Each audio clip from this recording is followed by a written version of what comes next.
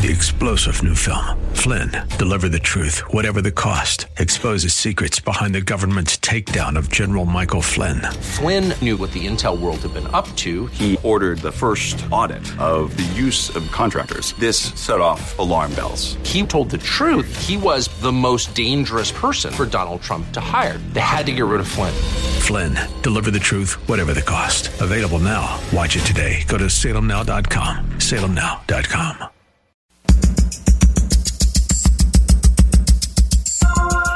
Live from Northern California, it's Lifeline with Craig Roberts. He's the host of Northern California's longest-running conservative talk show.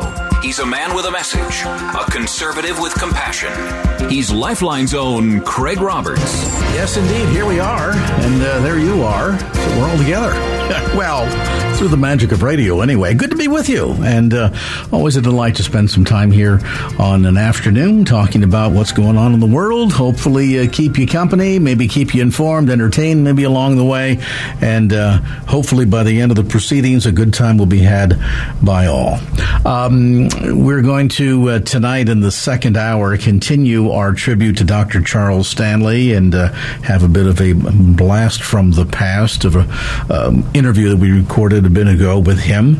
And then jumping ahead to Friday, we have received emails and calls from a number of listeners wanting to know will there be more, and we'd like to be able to maybe record it or invite friends to tune in. Well, on Friday, we'll present 2 solid hours of past conversations with Charles Stanley, and maybe you'll even have a smile or two, or maybe a couple of tears listening to me from 20-something plus 25. I think one of the recordings goes back almost 30 years ago. I was just a babe in swallowed clothes. Anyway, that'll be coming up on the Friday edition of Lifeline. Today, some serious stuff to lead off the program. Let me start by just sharing a bit of personal perspective. This is probably 20 years ago when my grandmother passed away. My father, who had always been self-employed individual, was very fortunate in that upon my grandmother's passing, he was able to rent out my grandmother's home to help support and supplement his retirement income. And it was a tremendous blessing. Sadly, recently, voters in California took away that ability. And to sort of give you the shorthand, in February of 21, Proposition 19 went into effect in California. And Proposition 21 essentially says that unlike historical times, going back to the passage of Prop 13 that puts a cap on the amount of increase each year of property taxes, which you can imagine in a state like California, had Prop 13 not been in existence, I would venture to say maybe half of the state would be homeless right now. Prop 13 really allowed Californians, and particularly retired Californians, to keep their homes and not have to worry about what's going to happen every year when they adjust my property taxes. Now, that said, those who inherit property now under Proposition 19, went into effect again in February of 21, basically have a year to, as the son or grandchild of the property owner, they have a year to make that home their permanent residence, meaning you can't rent it out. You have to move into it. And if you fail to do so within that year, the property will be reassessed at the current market value.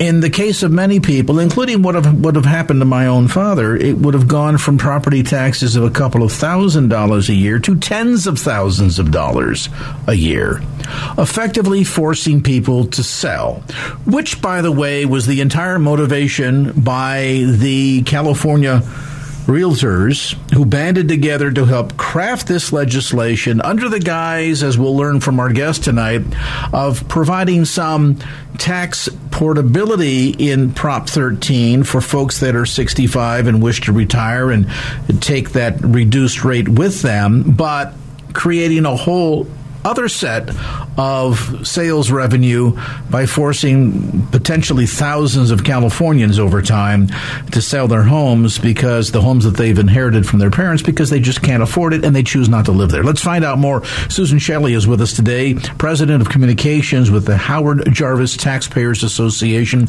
Susan, thank you for being with us today, and give us a bit more background as to what is going on in relationship to this particular Proposition 19, and what's being done, most importantly, to try to eliminate this so-called death tax that can literally hurt thousands of Californians.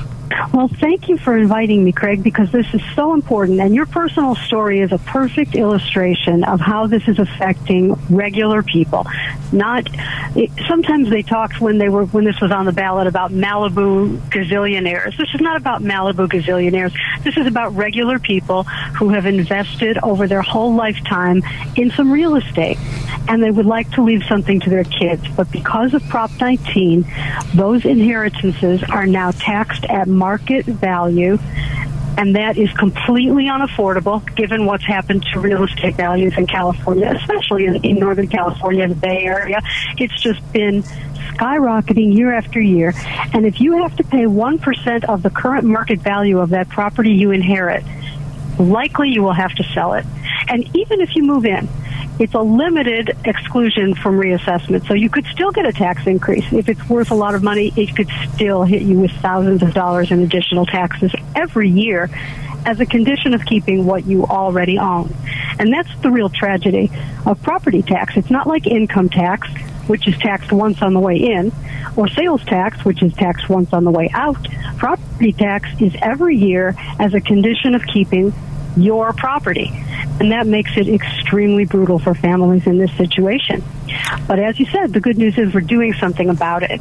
Now, last year, the Howard Jarvis Taxpayers Association tried to collect signatures for an initiative to reverse this death tax. We call it a death tax because it happens to people when somebody dies, and you get this letter from the assessor with the sympathy cards in the mail. It's terrible. So what we're doing, we didn't quite make it for the signature collection for an initiative last year. But now we have found some legislators in Sacramento who are with us on this issue, and they have introduced as a Senate constitutional amendment SCA 4, which will put back the old rules so that once again families will be able to transfer a home of any value and up to $1 million of assessed value of other property. And that covers a duplex, a rental home, a small business, maybe a restaurant that a family invested in, and they want to pass that to the next generation. And now, under Prop 19, reassess to market value. And some of these businesses, these small businesses that have had just a horrific 3 years, and maybe they finally got through the pandemic and they're on their feet, and then somebody passes away and the property goes to the next generation, reassessed to market value with a huge tax increase. All these properties will be sold, probably demolished, and something else will go up there. And we could lose a lot of affordable housing because of this, because small apartment buildings that have mom and pop landlords will be sold and they'll be gone. And this is a tragedy. You know, the sad thing with this entire proposition as passed, it was really a Trojan horse, wasn't it, yes, Susan, in that all of the advertising and marketing, and again, I want to be clear, I'm not picking on people that are in the real estate industry, but guess who benefits the most? People in the real estate industry, and of course, the coffers in Sacramento. But it essentially was marketed under the idea that it would allow seniors to be able to sell their current home, move somewhere else in the state, take their tax base with them, and not in all cases, but in many cases. And so I think on that guise, Californians voted in favor of Prop 19, not realizing that there was a secondary and even larger gotcha built in. It's the gotcha that you just explained, the notion that upon death, instead of being able to inherit the family home and inherit the family tax base, you inherit the home, and if you don't meet all the provisions within the time allotted, you're now going to get your own new, completely revised tax base, which, as I mentioned, for a lot of cases, like in the example of my father, he would have been forced to sell my grandmother's home because the ability to generate income from the property plus pay the taxes would have been a non sequitur. It just wouldn't have made any sense. And so, the state certainly would have benefited from it. Any real estate agent that would have gotten the deal would have benefited from it. The only one that would have suffered would have been my own family. That's exactly right. And when you sell property in high inflation times, which is what we are in, you have the cash and somebody else has the asset. So the cash is losing value to inflation, sitting in your bank account at 0.01%. You're losing value, and the asset is still appreciating, but somebody else owns it. And this is knocking people off the economic ladder, just as they're starting to get a toehold on it, which is just unforgivable. Families in every community are experiencing this because of the skyrocketing value of real estate, which is out of your control. You can't control that. What's interesting, and the reason I'm optimistic that this might get through the legislature, and by the way, this has to go on the ballot. It's a constitutional amendment, and it can get there two ways, either with a 2/3 vote in each house of the legislature, or with an initiative, which we can do, and we're ready to do it. But if it can get a 2/3 vote in each house, then it can get on the ballot. And I'm optimistic because this is the second time this issue has come up in California as a crisis. The first time was a few years after Prop 13 passed, which was 1978. And then inflation was pushing up those values, and people started to inherit property. And under the rules at that time, that was a change of ownership, and they were reassessed. Well, so intense was the political pressure that the legislature passed this parent-child exclusion unanimously and put it on the ballot. It was Prop 58, and it got 75% of the vote from the public. And now it's gone. It's gone as a footnote in Prop 19 behind all that other stuff you described, the wildfire victims, the senior transfer, all of that. Now, we are not going to change any of those portions of it, just the death tax. And I think it's so critically important. I mean, and we're going to dive a little bit deeper after the break, but I want listeners to understand here that this was a real bait and switch. And taxpayers went to the polls. They heard, you can sell your home when you retire, move elsewhere in the state, take your property tax rate with you. Sounds wonderful. Why did most Californians vote for it? I'm going to speculate that the reason why is because they recognize that we pay highest sales tax in the nation here in California. We have the highest cost of living. In fact, I just read a report today that of the top 3 most expensive cities in the entire nation, San Francisco came in at number 3. And of course, if you rent a home in the Bay Area or pay a mortgage in the Bay Area, you know how expensive it is to live here. The one saving grace that was frankly sort of the thing that retirees were counting on, and that is that when mom and dad would pass away, there would be the ability to inherit the family home, put it up for rent, and be able to use that income and then hopefully pass that piece of property on generationally. That was stripped away from us. And I think that it was quite intentional. Again, it was, look over here, hey, look at this shiny object. You can take your tax rate with you if you choose to sell once you retire. Sounds great. Oh, by the way, when you pass away, we're going to penalize your kids, and the ability to pass along that generational wealth, which in most cases is the difference between survival or being forced to move out of state. It's just criminal, quite frankly. We're going to take a time out. We'll come back to more of our conversation. Susan Shelley is with us today. We are talking about reinstating Prop 58. By the way, you can get information on the web at reinstate58.hjta. Think Howard Jarvis Taxpayers Association, hjta.org. Reinstate58.hjta.org. And now back to Lifeline with Craig Roberts. If you're listening to our conversation tonight on the terrestrial signal, you just heard an ad talking about stabilizing your retirement income. Well, a lot of Californians thought they had just that, thought they had been blessed by the ability to put generational inheritance to work for the family and pass that legacy along. Unfortunately, through a bit of political sleight of hand and the passage of Proposition 19 a few years ago, kind of robbed that from Californians.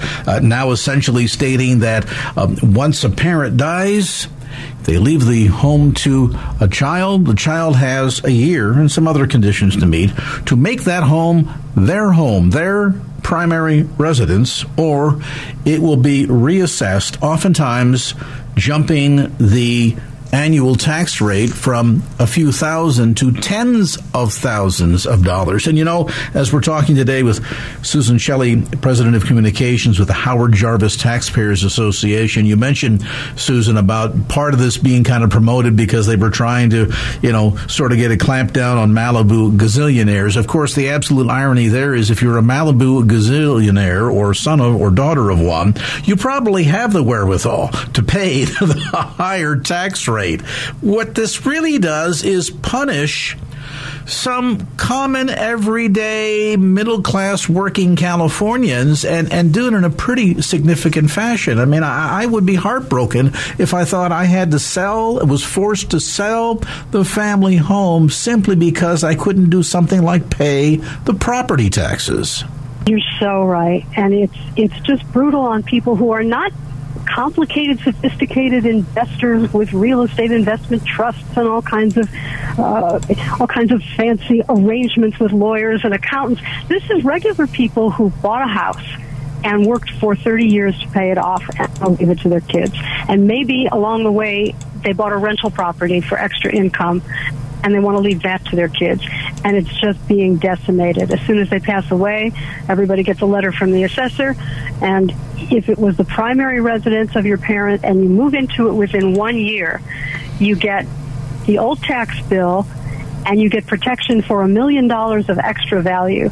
But if it's worth more than the old tax bill and the $1 million, everything above that, you're taxed at new market rate.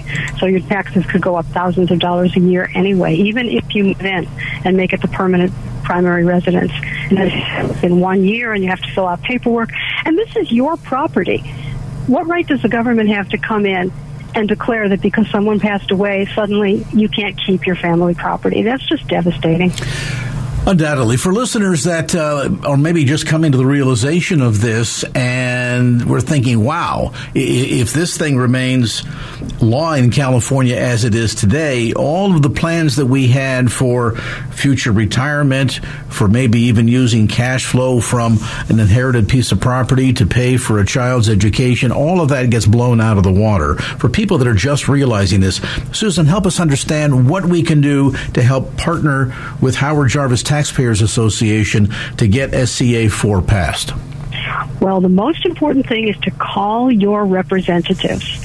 And if you're not sure who they are after redistricting and you don't have their number handy, go to findyourrep.legislature.ca.gov. Findyourrep.legislature.ca.gov and look them up and call the Sacramento office. Ring the phones. You can send email also. I personally think they just don't pay attention to email, but talk to somebody and tell them how important this is to your family and that you think your representatives should become co-authors of SCA 4. That's the legislation that will fix this. SCA 4. Just ask them to support it. Ask them to co-author it. Make sure they understand that this is not just another piece of legislation. This is the future for California families.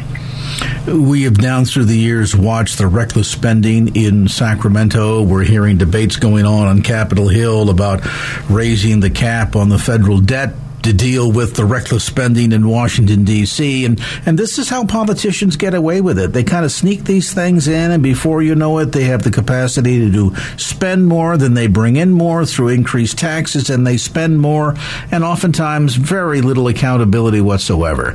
Every one of us, if not directly impacted by the existence of Proposition 19 that, again, went into effect back in February of 21. If you yourself will not be harmed by this, I'm going to guarantee you know dozens of people, neighbors, friends, co-workers, folks you go to church with, folks that you're involved with socially, that will be negatively impacted by this and will literally be forced to sell the family home simply because they can no longer afford to keep it, because of this political and economic sleight of hand, this bait and switch that took place, that unfortunately voters didn't clearly understand the ramifications of passing Proposition 19. And again, it was supported by the Realtors Association here in California. Why? Because they knew this was going to trigger tens of thousands of forced sales across the state. Let me get my 6%, right? Well, right. Let's stand and protect our families, protect that family financial legacy. And Susan, you said it best. Most of the families that will be impacted are families that scrimped and scraped for years to finally pay off the mortgage. That's the one, and oftentimes the single asset of value, and to see this pulled away from people is just absolutely criminal. So, as Susan suggests, the first thing to do is to find out who your representative is. If you don't know, go online, findyourrep.legislature.ca.gov. That's findyourrep.legislature.ca.gov, and ask them to become a co-sponsor, a co-author of SCA 4, and let them know you're going to be impacted by this if this particular measure, this Proposition 19, doesn't get overturned, and you will make sure that you remember it when you go to the ballot box next time if they don't sign on board. Susan, as always, we appreciate the tremendous job that the Howard Jarvis Taxpayers Association does. I had a chance to interview Howard a couple of times way back in the day, and we sure love all the work and the lasting legacy that he has left behind. Thank you so much for your time today. Thank you so much, Craig. It was a great honor. Susan Shelley, again, President of Communications for the Howard Jarvis Taxpayers Association. More information, again, available on the web at reinstate58.hjta.org. That's reinstate58.hjta.org. And now back to Lifeline with Craig Roberts. All right, welcome back to the conversation. Just a quick reminder, we're going to continue our tribute to the late Dr. Charles Stanley coming up tonight in the 6 o'clock hour as we reprise an interview from a couple of years, conversation from a couple of years ago.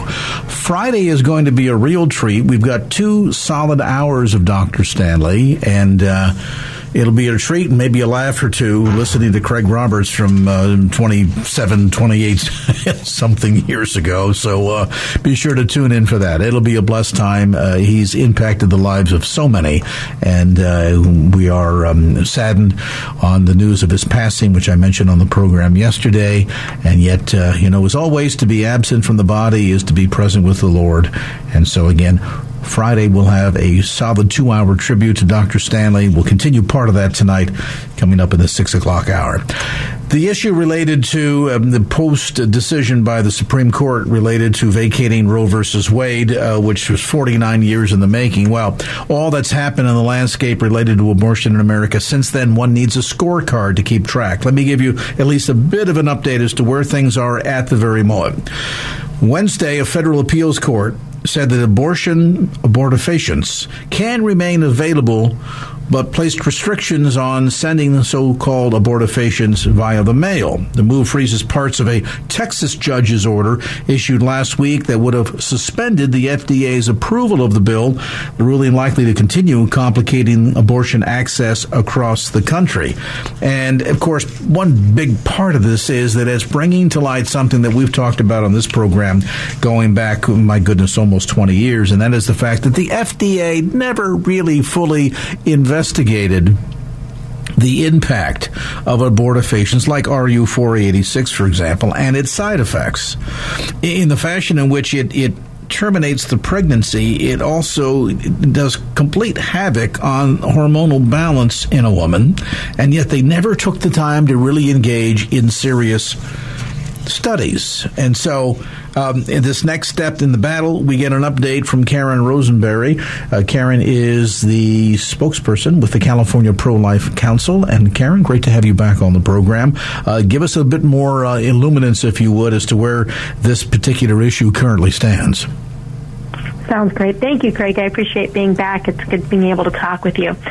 So, yes, the abortion pill, RU486, the process by which women have an abortion through a chemically induced process using the mifepristone really also sometimes known as Mifeprex, really does hinge on so many of the changes that have happened with this drug since it was approved in 2000, as you were indicating. And so it relied on tests from Europe and Germany in 1980, and then went through in 2000. But you're absolutely correct; it never actually tested for women under the age of 18, and we've consistently seen the effects of the fact that it's starving the baby, it's cutting off progesterone during pregnancy, which is what ends the life of the baby, and then is expelled with the second drug that is actually used.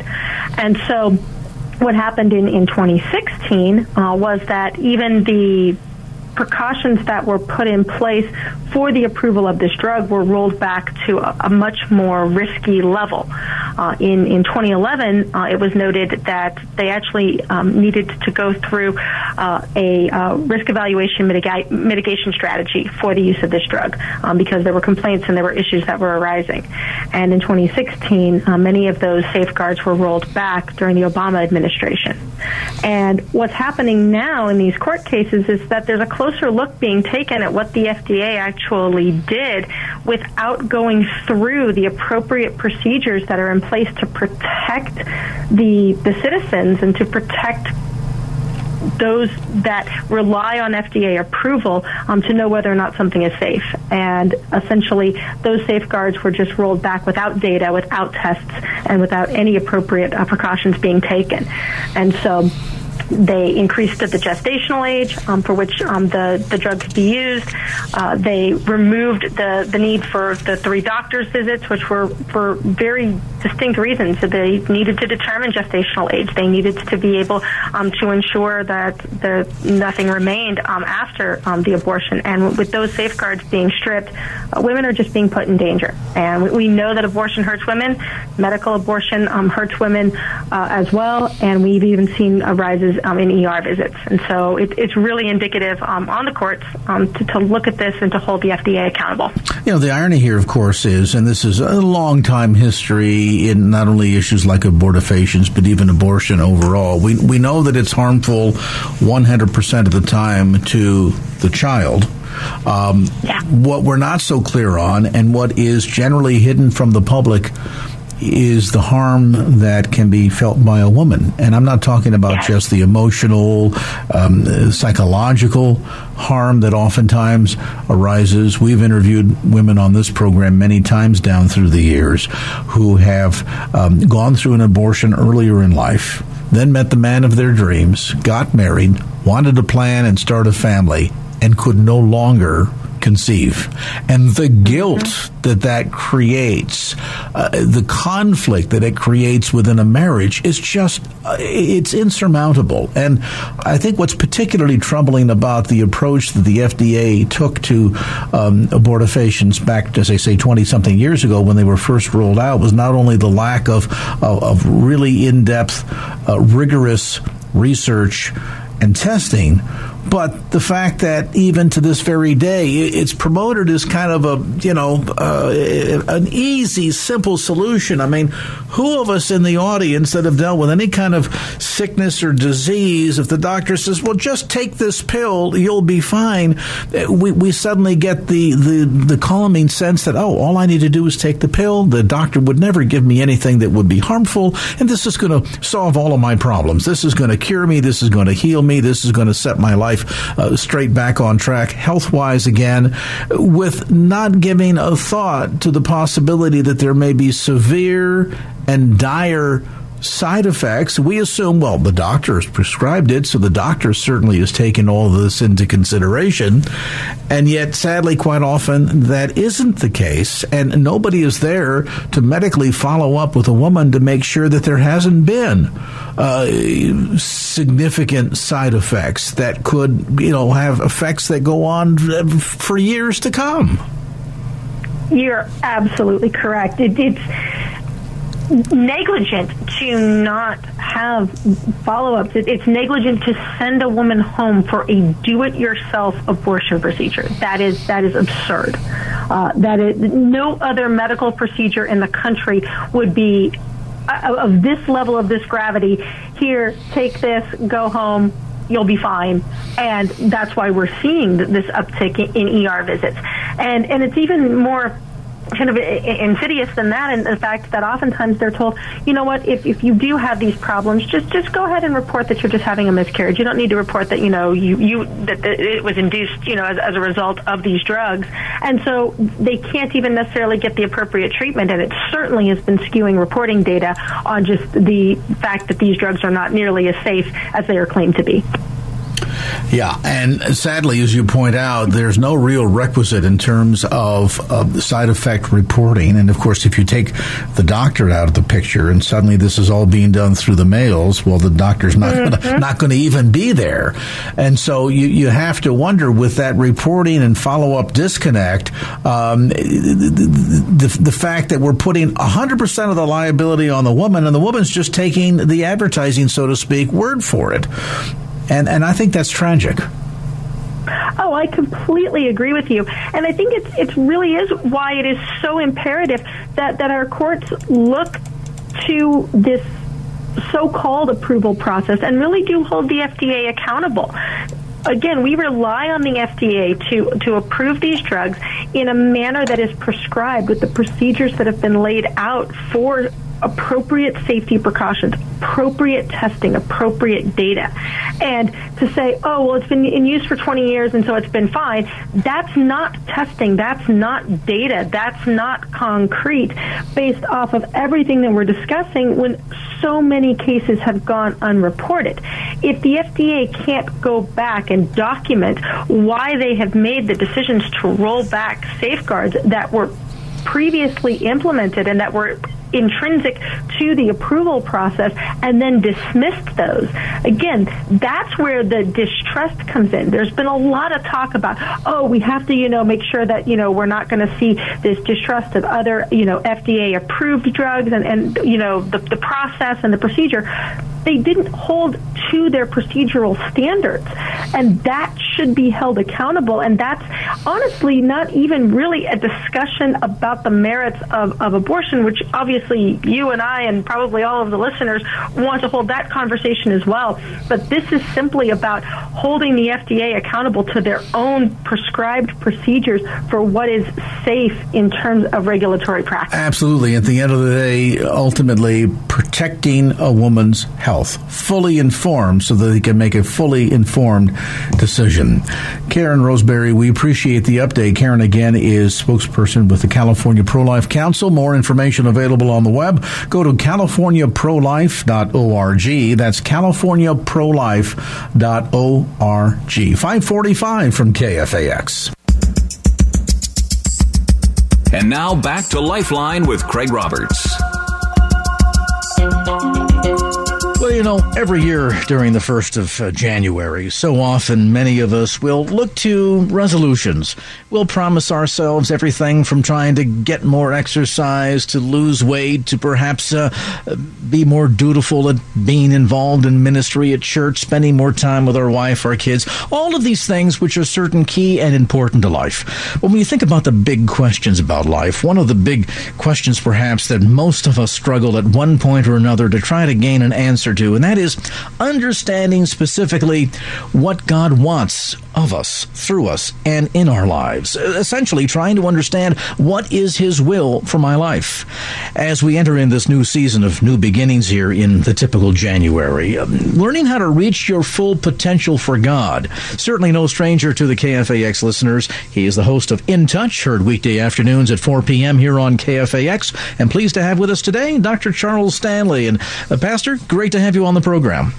Well, delighted to be with you, Craig. We think about, again, New Year's and new beginnings and resolutions and so forth. I can't imagine any bigger question than most of us can ask ourselves. And maybe it's one that we ask not only at the beginning of a new year, but at certain key marks in life, be it when we get married, when we retire, when we find a new job, when we perhaps are going to become a parent. And that is struggling to answer this question, learn more about what God wants of us and how to fully reach our potential for God? Well, what he wants above everything else in our life is a personal, intimate relationship with himself. Everything else he can do. But that is something we have to yield to with him.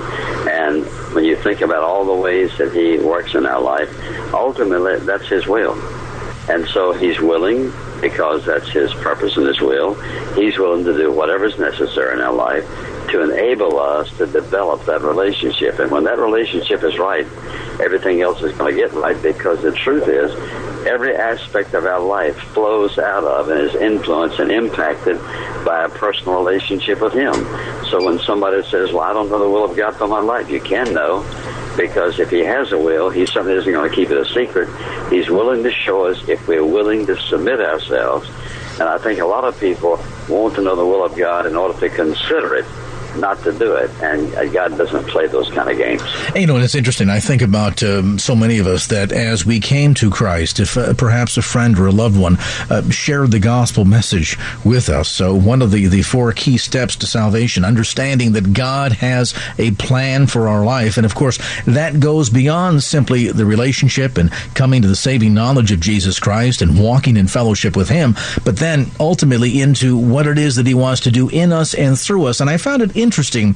In some of your opening remarks to this Thomas Nelson book, Reach Your Full Potential for God, Never Settle for Less Than His Best, you talk about the fact that God impressed upon your heart that to understand fully what God wants to do in us and through us, you have to approach this at the get-go with a clean heart, a clear mind, and a balanced schedule. I have to tell you, those three items alone caught my attention. Well, that's the way it is. And I woke up one morning about 3 o'clock and out of a dead sleep, and it's like the Lord said, do you want to reach your full potential for your life? And I said, well, sure. And so I thought I didn't know what was going on, but I pulled out a pad and a pen I keep by my bed. And so as I began to just be quiet and listen, the Lord just laid out all 7 of those points to me very clearly. And when you think about it, I thought, well, now, am I sure this is of God? And I looked at him again and again, and I thought, yes, because this is the way he thinks. First of all, a clean heart and a clear mind. In other words, and a balanced schedule. That is, that he has the proper time that he needs to work in our life. And if my heart's not clean, my mind is not going to really be clear, and I'm not going to operate in my life on his schedule. And when I operate on his schedule, we can't do our best, and we won't do our best. So much of this really reaching our full potential in the Lord, whatever that might be, and certainly it's different for all of us. God gives and grants to each and every one of us different skills, talents, abilities, and goals. But in order to fully reach that, we really have to be walking in the fullness of his fellowship then, don't we? This needs to be an intimate kind of relationship with the Lord that can't be something that's just sort of approached casually. Absolutely, and this is why I said in the very beginning, our personal, intimate relationship with him impacts everything. When that's right, I'm going to have a clear mind about his will for my life. I'm going to understand his schedule for my life. I'm going to have right relationships. I'm going to be willing to take risks for him, and things will fall in place. And it doesn't mean that everything is going to be easy, but it means that no matter what I face, I'm going to come through it. I'm going to come through it successfully, because in order to do that, you've got to submit yourself to the will of God. And submitting yourself to the will of God isn't always easy, because I think a lot of people are afraid to do that. They think, well, I want to do the will of God, but suppose he asks me to do this, or suppose he asks me to do that. Because he's a God of love, he's only going to require of us what is best for us. And my unwillingness to do what he says is because I don't trust him to love me enough to just choose the best.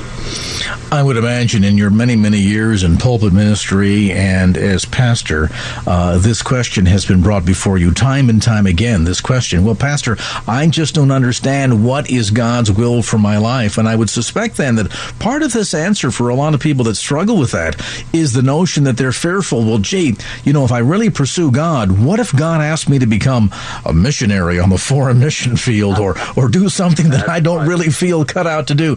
Does God do things like that? I mean, is he of the character that he's going to surprise us and call us to do something that we're neither inclined to do or even equipped to do? There are some things he's going to do that's going to surprise us, all right. But they're coming from the perspective that God's motivation is judgment and punishment and testing me and trying me, when God's motivation is love. Now, if he wants to send somebody to the mission field, that isn't God doing something bad for them. That's God giving them an opportunity. But it always goes back to, what is my attitude toward God? In other words, do I see him as a heavenly Father who loves me, who has saved me, who wants to show me his will, provide my needs, test me, try me, yes, but all of that to grow me up and become the person he wants me to be. And those periods of testing and trial are for our good. And it's interesting. I've always thought the passage of Scripture where we're reminded that God will give us the desires of our heart, but in another passage that we are encouraged to keep our mind and our heart focused on him. And so if we put him first in life, and he is the central, he is our heart's desire, so to speak, that as he comes to fulfill those desires in the end, this will be something that will not only give glory to his name, but also much delight to us. And I guess in the end, when we talk about determining what he wants for us and discovering and reaching our full potential for him, in the end becomes not only a delight for the Lord, but a delight unto us as well. And when he says if we delight ourselves in him, I think most folks don't realize that he must be central in our life. That if I'm delighting myself in him, then my decisions are going to be based always on this. What's pleasing to God? What is his will in this situation? What would he have me to do? Not what do I want to do, and then want to make him fit my plan. But what do you say then, Pastor, to the person who says, but Pastor Stanley, you don't understand. I'm so average. I'm plain. There's nothing really special about me. I don't have the ability of great oratory skills to get on the radio or up in the pulpit and proclaim the Word of God. I don't have a degree in anything. I'm just kind of an average Joe. How could God ever possibly use me? I think many people have asked that question. Probably everybody who's ever accomplished anything has asked that at some point. But the issue is not comparing ourselves with others. We think about what we have and don't have, then we're comparing ourselves with others. The question is, what has God given me? And what is God able to do with what he has given me? And the truth is, we would say, well, God does the impossible. But many people have problems with this because they have a poor self-image. They have a poor image of what they're capable of doing. They have lots of fears. They're afraid to fail. They're afraid of what people are going to say, criticism. And so a lot of that negative thinking is the result of their attitudes that have no real scriptural basis whatsoever. God wants the best, will provide the best. All he's looking for is submission to his will, and let him decide what he wants to do with us. And, so much of this comes back down to, I think, one of the central points when we talked earlier about a clean heart, clear mind, and a balanced schedule. That word balance is so key to this. Speaking to Jim Dobson on the occasion of his retirement from full-time ministry, and looking back over the course of 30 years of ministry with focus on the family, and, of course, the big question, could you ever have imagined in the 1970s, when you began with one little radio station down in Southern California, that this ministry would ever grow to the level and potential that it has to become now this international outreach? And of course, the response, if I had known what this would have grown to, I would have been scared to death and too afraid to start it. I think sometimes we need to realize that it's good if we have a sense that we aren't fully capable, that we can't do it in and all of ourselves, because if we felt otherwise, then there would be, in many levels, no sense or no need for God. Absolutely. And I think the spirit of inadequacy that is based on a true, genuine understanding of who God is and his holiness is always healthy. And once we step out of line with that sense of personal inadequacy, pride, arrogance, and everything else gets in the way, and we're not going to be able to be used by God. He's not going to use arrogance. Dr. Charles Stanley, my guest on this edition of Lifeline. Reach your full potential for God. Never settle for less than his best. Published by Thomas Nelson. We'll take a brief time out. When we come back, learning how to move beyond the settled for life, as our conversation with Dr. Charles Stanley continues. 3-star General Michael J. Flynn, head of the Pentagon Intelligence Agency, knew all the government's dirty secrets. He was one of the most respected generals in the military. Flynn knew what the intel world had been up to. He understood its funding. He ordered the first audit of the use of contractors. This set off alarm bells.